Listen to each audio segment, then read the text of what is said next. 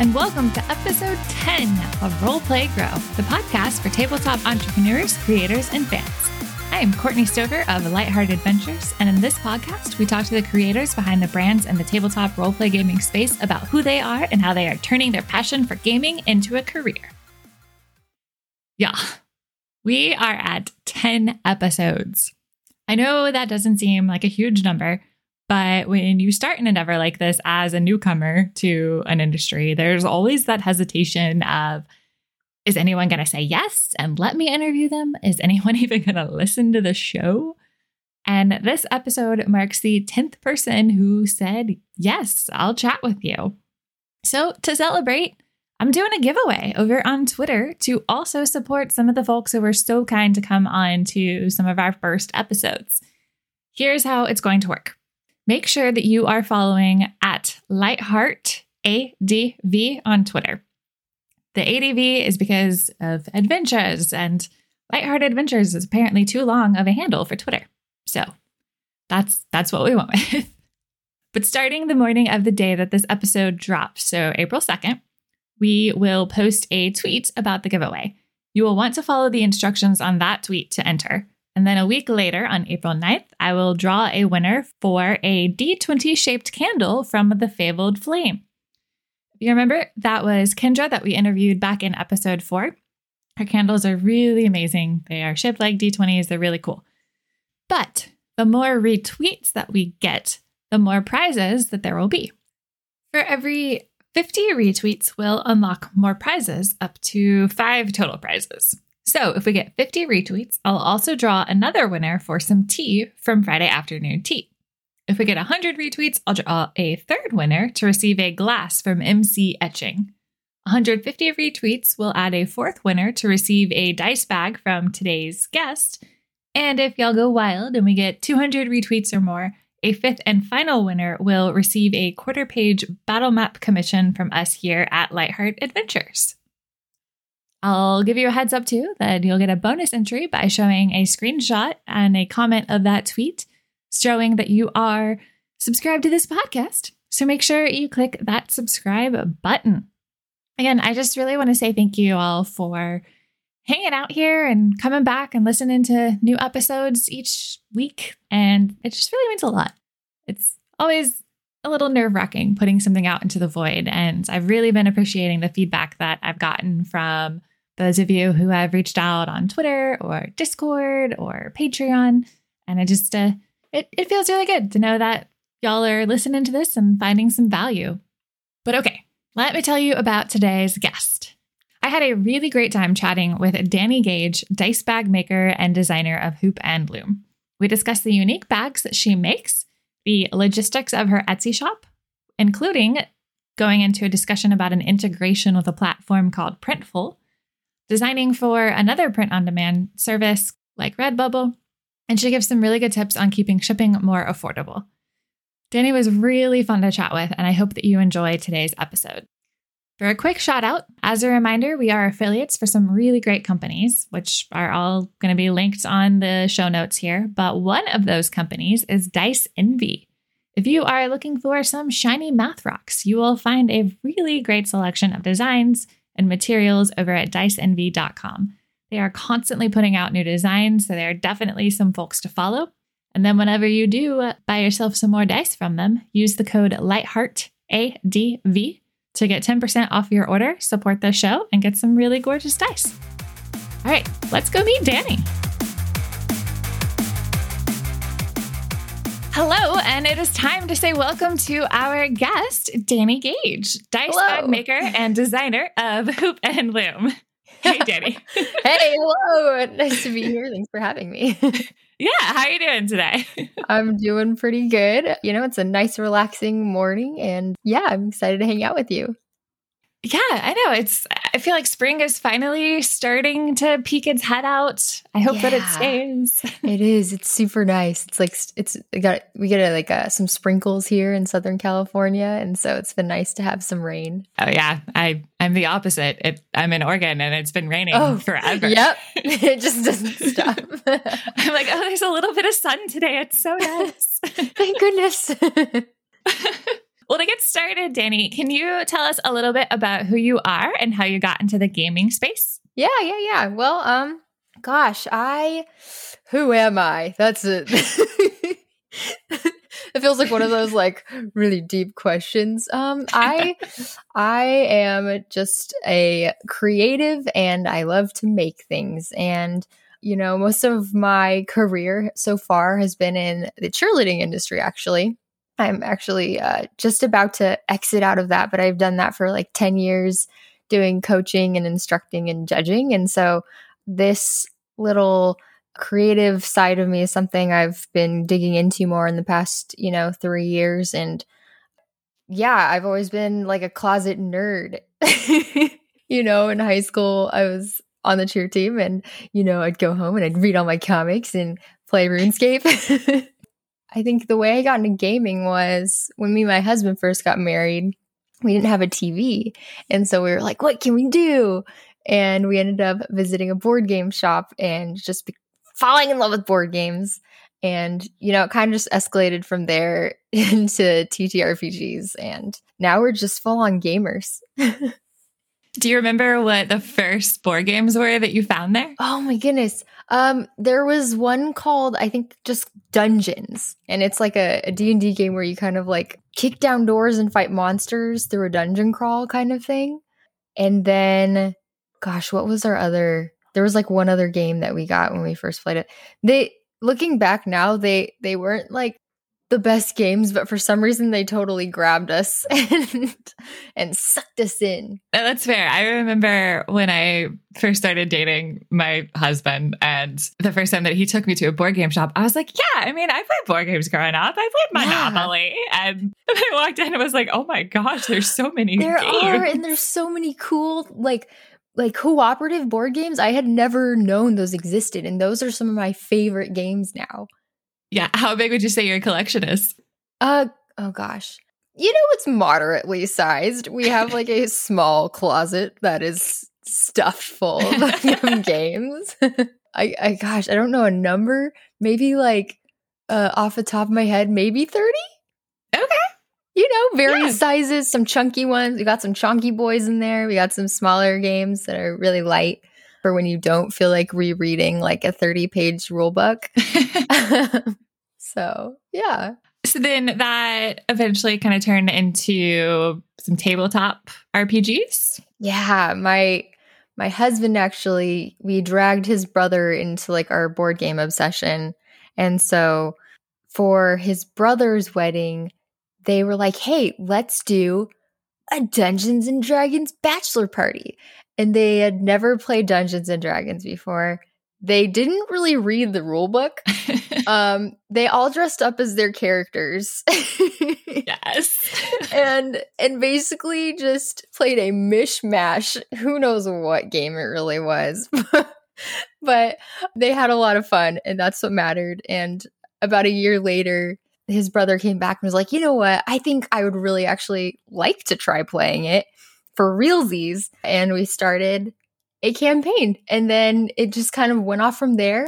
We played like a year with that group until they all had to move and go to different like states. But yeah, that's how that started. Okay. So what are you playing these days? We're still playing a lot of D&D, probably too much. With quarantine, you get a lot of extra time. His brother got us a board game for Christmas. That's pretty fun that we've been playing, called Tapestries. It's like a kind of resource management game where you start off in the Stone Ages and then you kind of go throughout history and you build a civilization. And like the idea is like the tapestry of civilization that you create. So it's cool and it's fun. And we kind of get to have fun playing and telling stories through that game. And, there's some like, have you heard of the Oregon Trail card game? Oh my gosh, that is so hard. I just picked that one up yesterday from somebody who was just like getting rid of their board game stash. And so, yeah, that's a difficult game, but it's fun. Yeah, I don't think we have ever won that game without cheating horrendously. Yeah. It's like, well, maybe we can cut corners here. And you're like iffy about it. But I totally know what you mean. Yeah. Yeah. It's fun. It's just very, very hard. Yeah. Yeah. It's fun to see all the amazing number of ways that you can die. Yes. Okay. So your background was started off with cheerleading. You became a cheerleading coach. You were being a closet nerd that whole time. Eventually got into board games and then D&D. Yeah. So I want to pivot a little bit and ask about Hoop and Loom. Can you just start by telling us a little bit about what it is and what you're selling?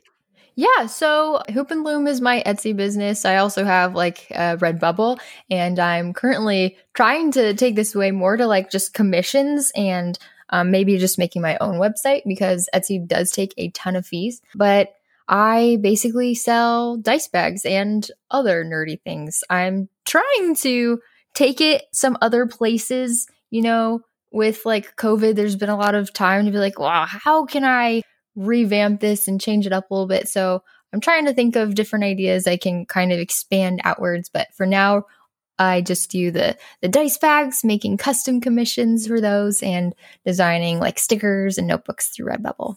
So how did you get started with this? Ooh, so as many people who play D&D know, there's a show called Critical Role, and I remember being like, wow, there's other girls who play D&D. This is really cool. And I also only had one set of pink sparkly dice. And, you know, seeing that people had whole collections of them, Laura Bailey, I started to develop, you know, a little bit of a dice collection. And I just, you know, I love pockets. I'm one of those girls that loves pockets in my dresses. I like backpacks with lots of pockets. I want pockets everywhere. So I was like, I need a dice bag with pockets because I need to sort all of these dice. And when I looked online, everything was either like out of my price range or there wasn't like a lot of selection. And so I made my own. I made a pattern up and played around with it. And at some point I was like, oh, hey, this is actually really fun. And I enjoy making these. And I think I'm going to start making a bunch of them. That's awesome. Did you have experience with sewing before this? Yeah, I was like a really crafty kid growing up. Like my mom taught me how to sew by hand and how to like crochet. I taught myself to knit, embroider, weave. So I really enjoyed fiber arts and all that. And I believe I did make like my own OC cosplay when I was younger. I had this like fairy outfit that I made one Halloween. The wings were way too big. But yeah, I've always been in love with sewing and creating things. And that's actually where I got the name of my shop, Hoop and Loom, because it started off as just doing fiber arts. Okay. So yeah, actually tell me about that transition. Well, before I was like into all of the gaming and stuff, I had already had the Etsy shop, and I was doing a lot of like, they're like super popular, you know, like the woven tapestries that every hip home has, and doing like macrame and different like embroidered hoops. And so I was getting a kick out of those. And so I was trying to sell those on Etsy, and that's where I came up with the name Hoop and Loom. And basically, it wasn't super successful. It was definitely a failure. I mean, they were really cute and all, but I just had no idea how to market myself or like how to create a brand. And I hadn't really found my niche. And so that kind of died out. I let it sit for a year. And then when I got around to all the fun gaming stuff, I was like, you know what? This name still fits because I'm still creating things. I'll just keep the name and go from there. That makes sense.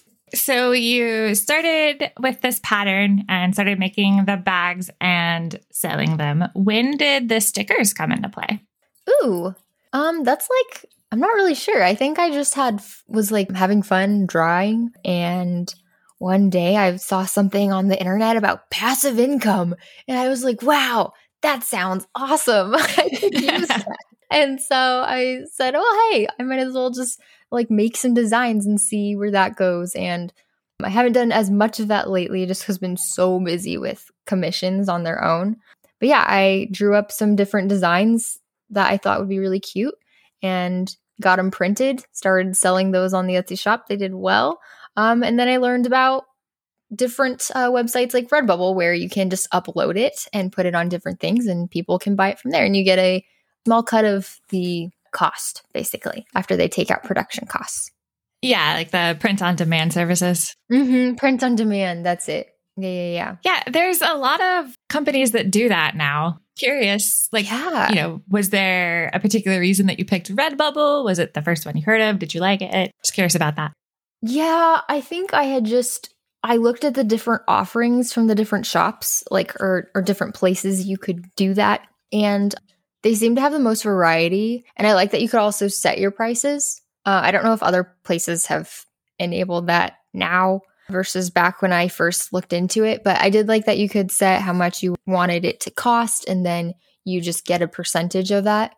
And then it just seemed to be like, I don't know if reputable is the right word, but like it just seemed like more people knew what it was and had a bigger pool of people to draw from than just any other random one. And there's another one I also use actually called Printful that I use for some of the designs on my Etsy shop. Like I have some mugs on there that I do through Printful because I don't think Redbubble had mugs like I like. And I'm a mug person. So I needed to have those on mugs. Okay. So for that mug situation with using Printful instead, how does that fulfillment work for you then? Printful is a little different than Redbubble. What Redbubble is like you have your shop and you can have all your different designs on the items, and the customer would buy it directly from Redbubble, right? So they go on there, they find your shop and they buy it from there, and then Redbubble does all the fulfillment, and then they just send you like your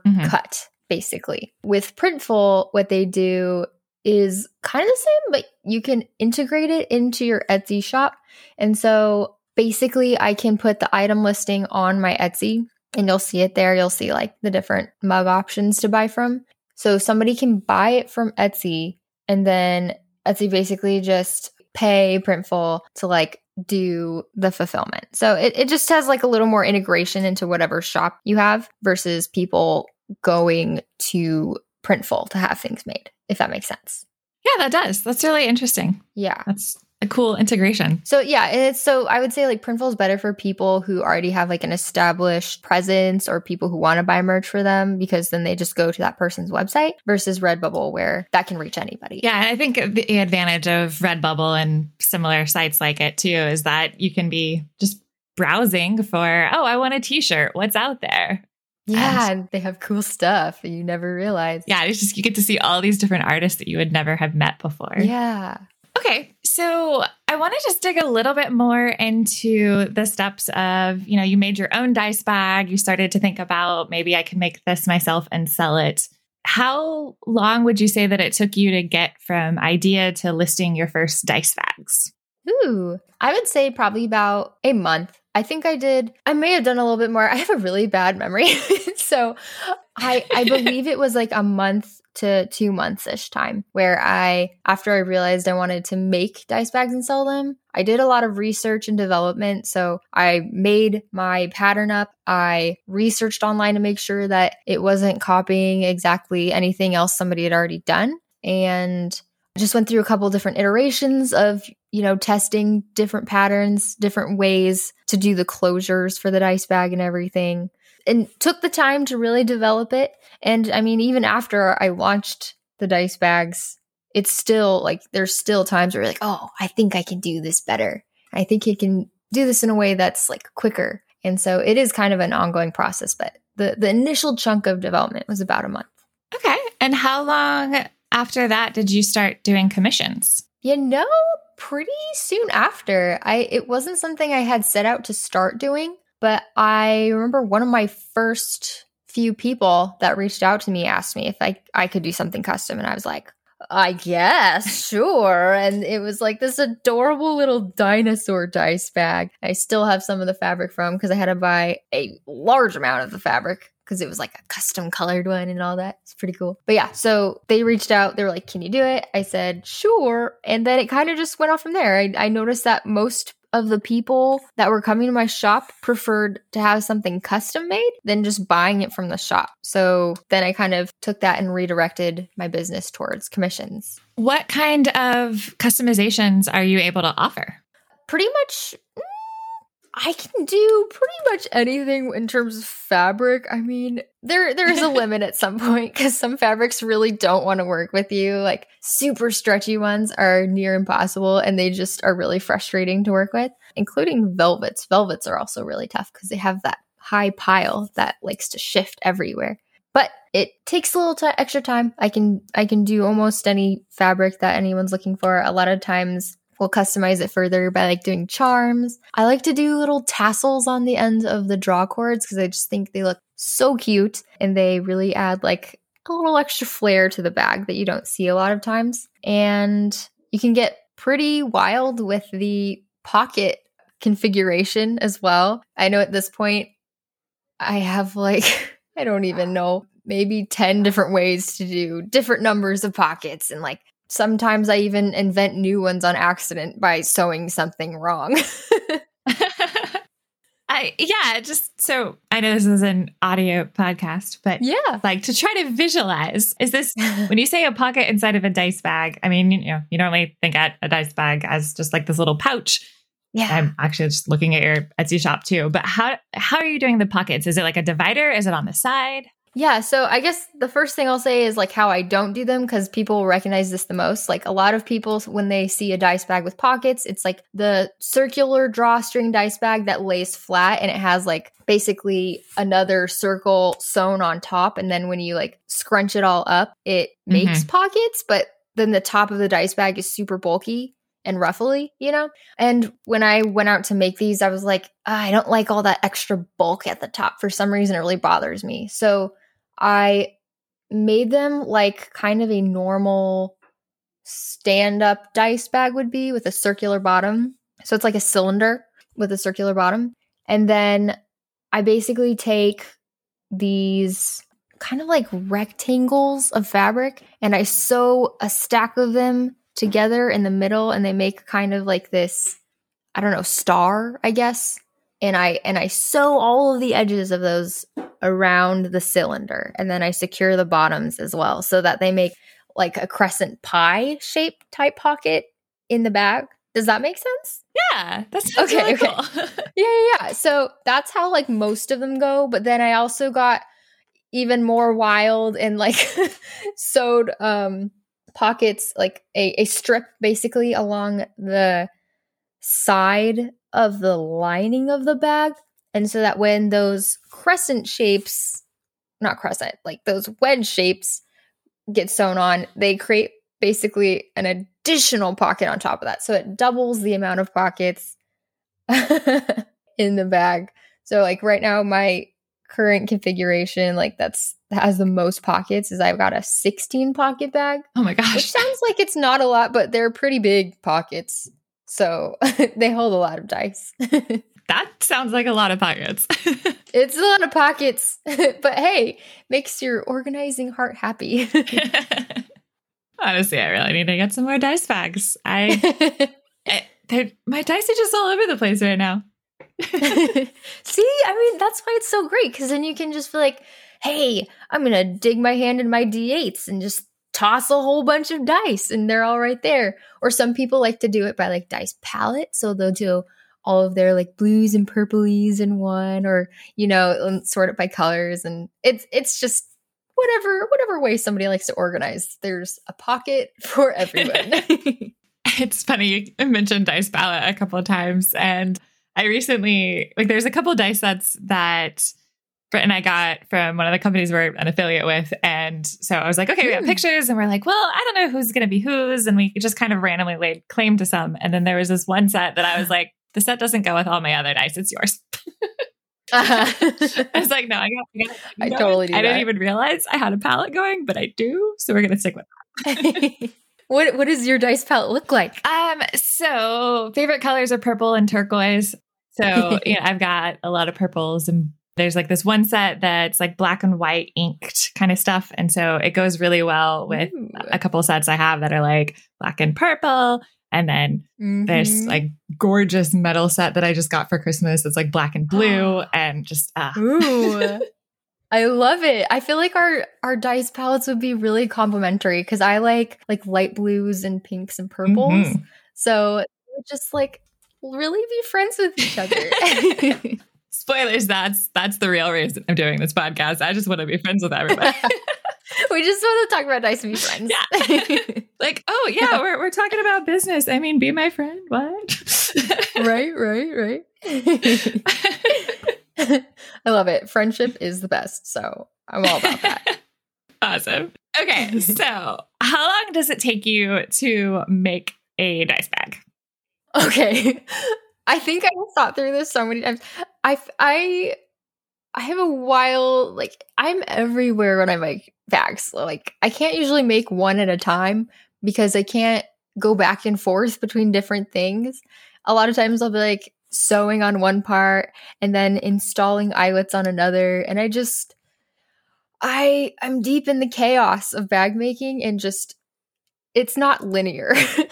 So when I have tried to like time how much time it takes to make a dice bag, it's not super accurate because I'm doing different things when I do. So, but from what I can estimate, it probably, if I were to sit down and work on one bag and not move, it'd probably take about 3 hours for one that had like a lot of pockets. Okay. So is it more that you're typically making a few at a time, like in bulk? So you're doing the same step? Yeah. Okay. I did used to do like the same step over and over, kind of, the assembly line process.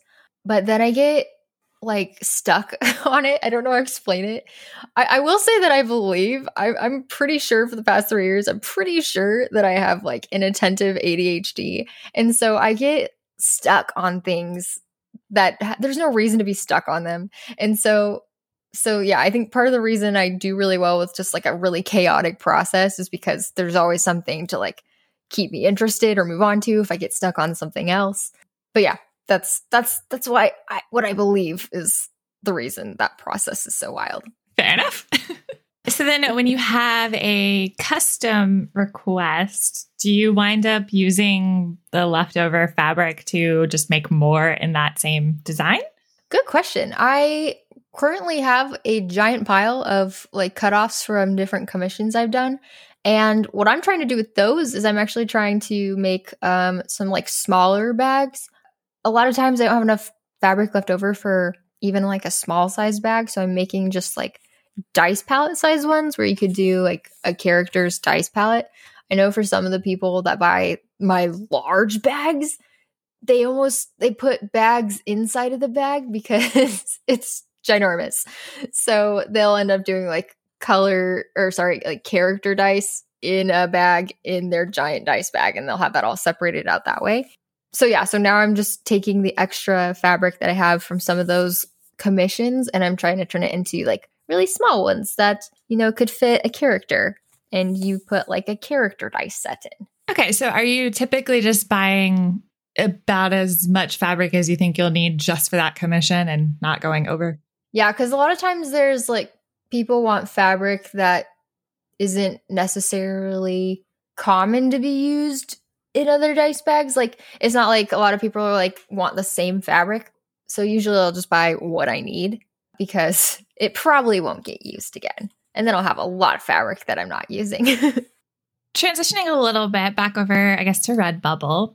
So you design all of the patterns that you're making on all of these different products. Mm-hmm. What would you say is your inspiration for all the different designs that you're making over there?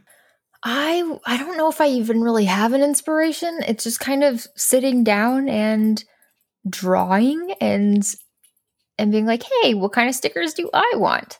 So and also, friends have helped too, because I had the line of stickers, like one of them says like Dice Goblin. And then I had one that said like Polyhedral Pillager.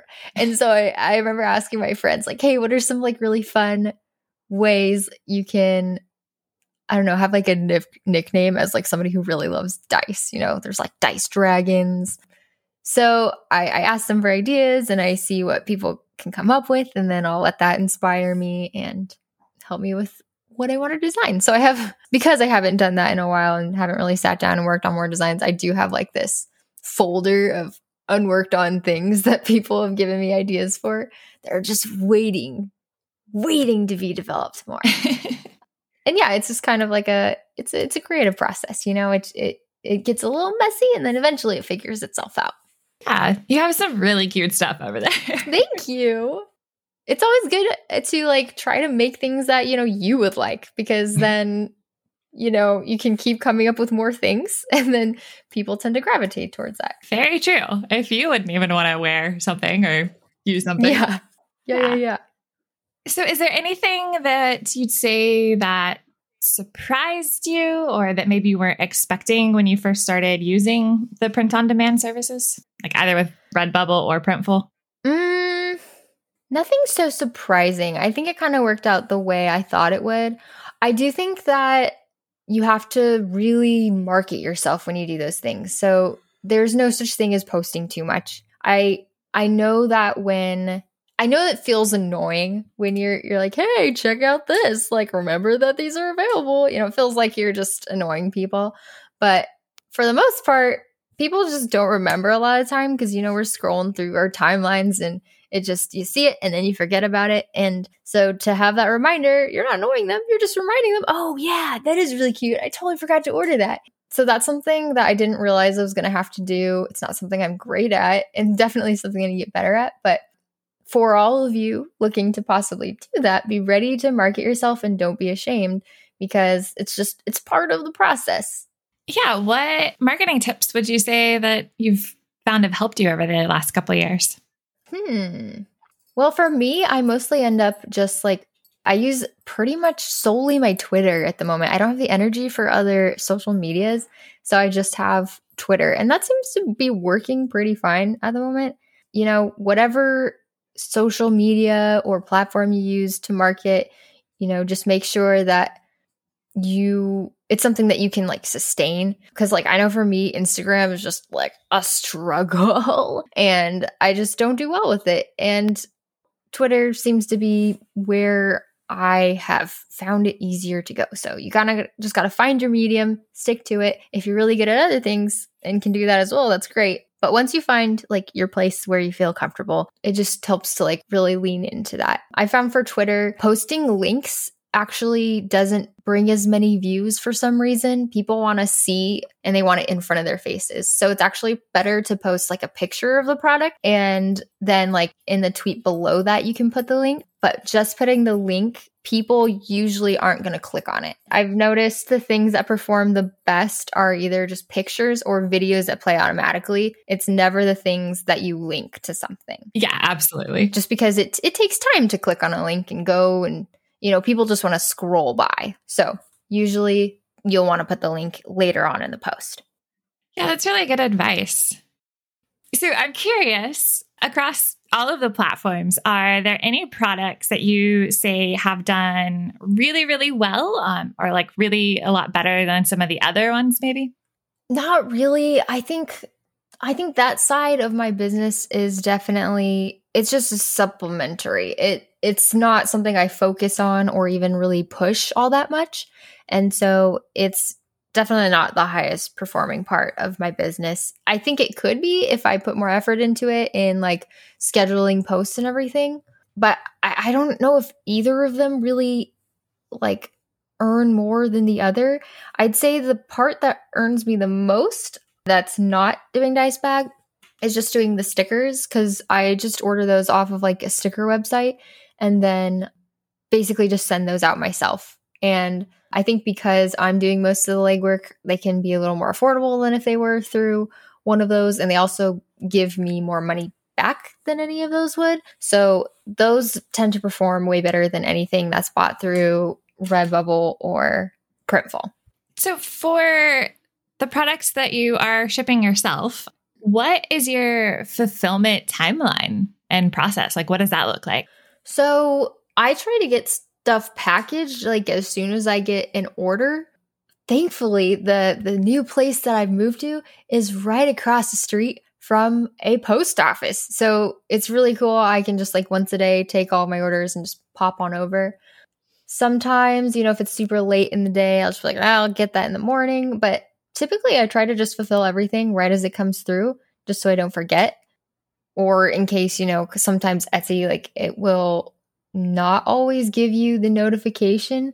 And so I don't want to miss any of those. So I do those as soon as I can. I always try to check the website and see if there's any unfulfilled orders, whether I've gotten notifications or not, just so nobody gets skipped over and misses an order. Yeah. I mean, that's great that you're able to jump on them so quickly. Yeah.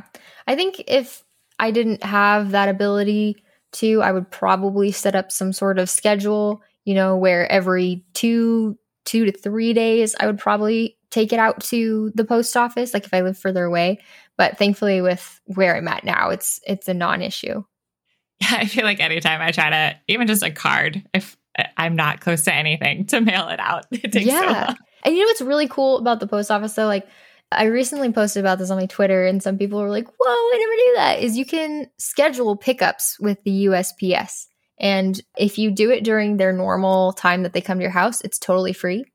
You can schedule the time that you want them to come by, but that does cost a little extra. I know some people that live in like different areas, depending on their post person, that post person may not ever come. And I don't know why that is. I don't know if that's like the post office not caring, or maybe there's something logistic-wise that isn't working out. But in most places, it doesn't seem to be an issue. And it's super convenient for people that just don't have time or the ability to go to the post office. And you can buy labels online as well. I don't think you can get first class on the USPS website. I think you can only do priority mail labels on there. But if you have PayPal, you can actually do through like their multi-shipping part of the page, you can get first class labels that are cheaper, though they don't get there as fast. And that's usually what I use for my clients, because dice bags are already kind of spendy. And so they don't want to spend a ton of money on shipping either. No one ever really wants to, but no, it's annoying, but it is good to be able to support our post office, especially when they're going through all of this stuff. And it's really cool that they offer so many, convenience and accessibility options. Yeah, it really is. So you mentioned earlier that you've been using Etsy, but you're thinking about migrating to your own storefront on a website. Can you talk a little bit about why you're thinking about that? Yeah, so it's been something I've wanted to do for a while. I think a lot of other Etsy shop owners will kind of know where I'm coming from, but like they always are like tacking on different fees for things. Like I know the latest shenanigans have been that if you make a certain amount of money through your Etsy shop, they then will start advertising for you, through like when people search for things on Google, they'll give advertisements and you have to pay for that. And you can't opt out of it. So once you hit that certain like money threshold, they pretty much force you into being advertised. And so I know a lot of makers who really don't appreciate that and are happy doing their own marketing on their own without having to pay for it. There's a whole bunch of different fees that just stack on, like that you always have to account for. Because I know that like my bags and stuff, my stickers, I'd be able to do those a little bit cheaper if it weren't for all the fees that they put on there. I know there was something else like a couple years ago that people weren't happy about, but for some reason, the shipping. They prioritized listings that offer free shipping thresholds or whatever. So like, let's say I put on my shop that you get free shipping if you buy $35 worth of goods from here, that listing will be prioritized over somebody who doesn't offer free shipping. And a lot of times people have like this spot like with shipping, and people think that you should be Amazon when you're just a homemade business. And so I know that was just like a really big deal when that came out, because people were like, okay, really? You're going to leave us behind if we don't offer free shipping? That's another cost we have to eat or we have to put into our fees. And that just makes people not want to buy from you when your stuff just keeps going up in price. But you have to do it because then you lose money. Yeah, shipping is so expensive. It is. And they can't just ask creators to just eat that cost when, we're already paying fees and everything. So basically it just has to go into the product, which means the product gets more expensive. And then, yeah. Yep, that whole fun cycle. Yeah, it is a cycle. It's wild. But so that's largely the reason that I've been looking to want to get off of Etsy and do my own storefront, just so that I can get rid of all of that excess stuff that, I didn't have a choice about and be able to just run my business as my business. Yeah, I mean, I think that sounds like a great plan. Mm-hmm. So, I just got to get around to designing a site and all that. No big. I will say it is a lot easier these days than it used to be. That's good. I built the first draft of our website in about 2 days. And then later on when I was like, okay, now that I have a little more familiarity, I redid the entire thing in about 3 days. Wow. That is encouraging. Yeah. I can send you some stuff that makes it a little easier if you want. I would appreciate that. Cool. So across all of this design, whether it's just coming up with designs and putting it out onto Redbubble or making these dice bags, running this Etsy shop over the last couple of years, one question I like to ask everybody is, what would you say has been the most challenging part of all of this? That's a good question.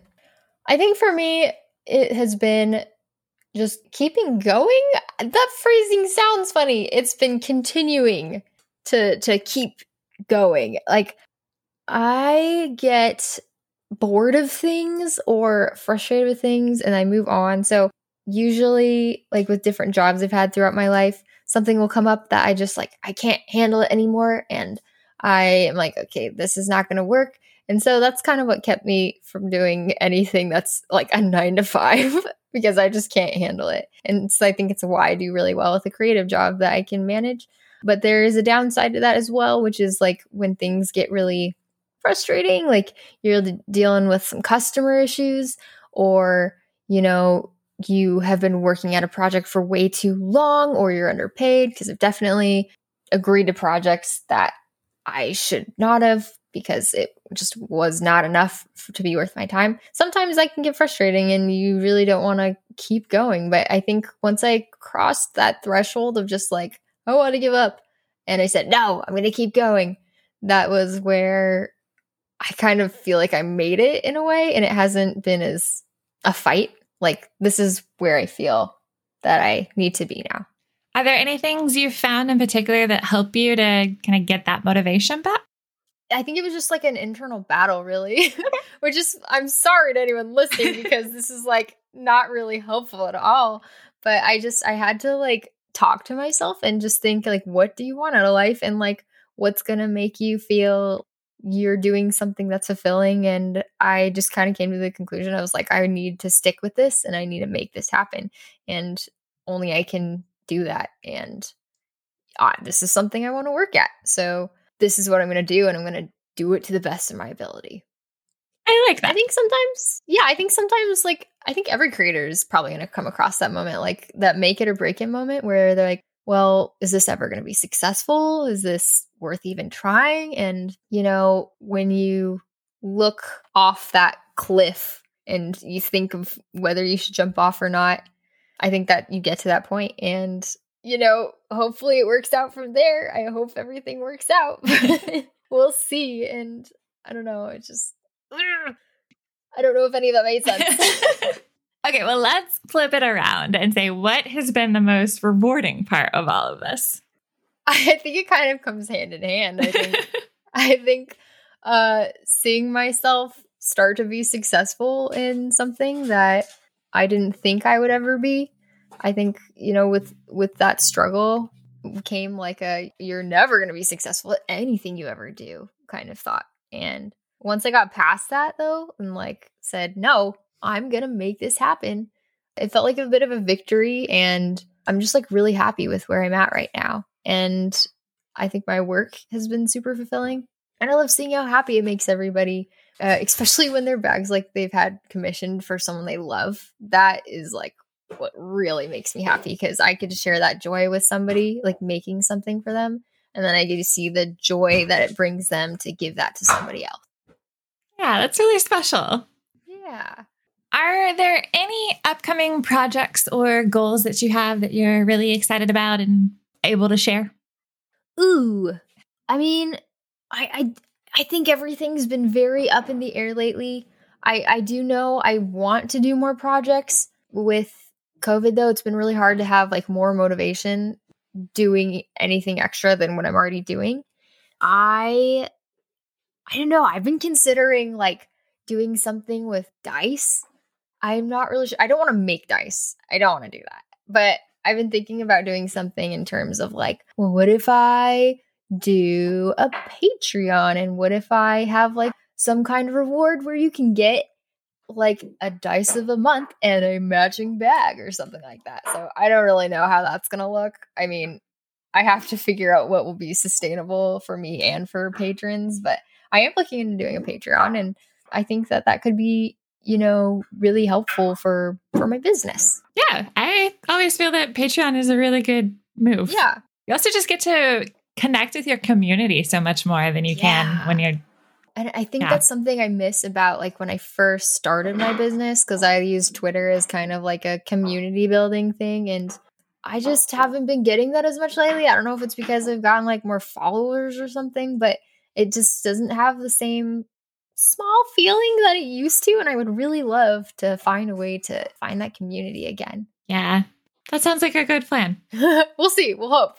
Well, Dani, thank you so much for coming on today. Technical issues and all. Oh, no, thank you so much for having me. It was like really fun to talk with you, and it was a highlight of my day. Well, that's really sweet. Where can people find you? You can find me on Twitter at Dani Yogani, spelled DaniYogani. I also have an Etsy shop, like mentioned, Open Loom.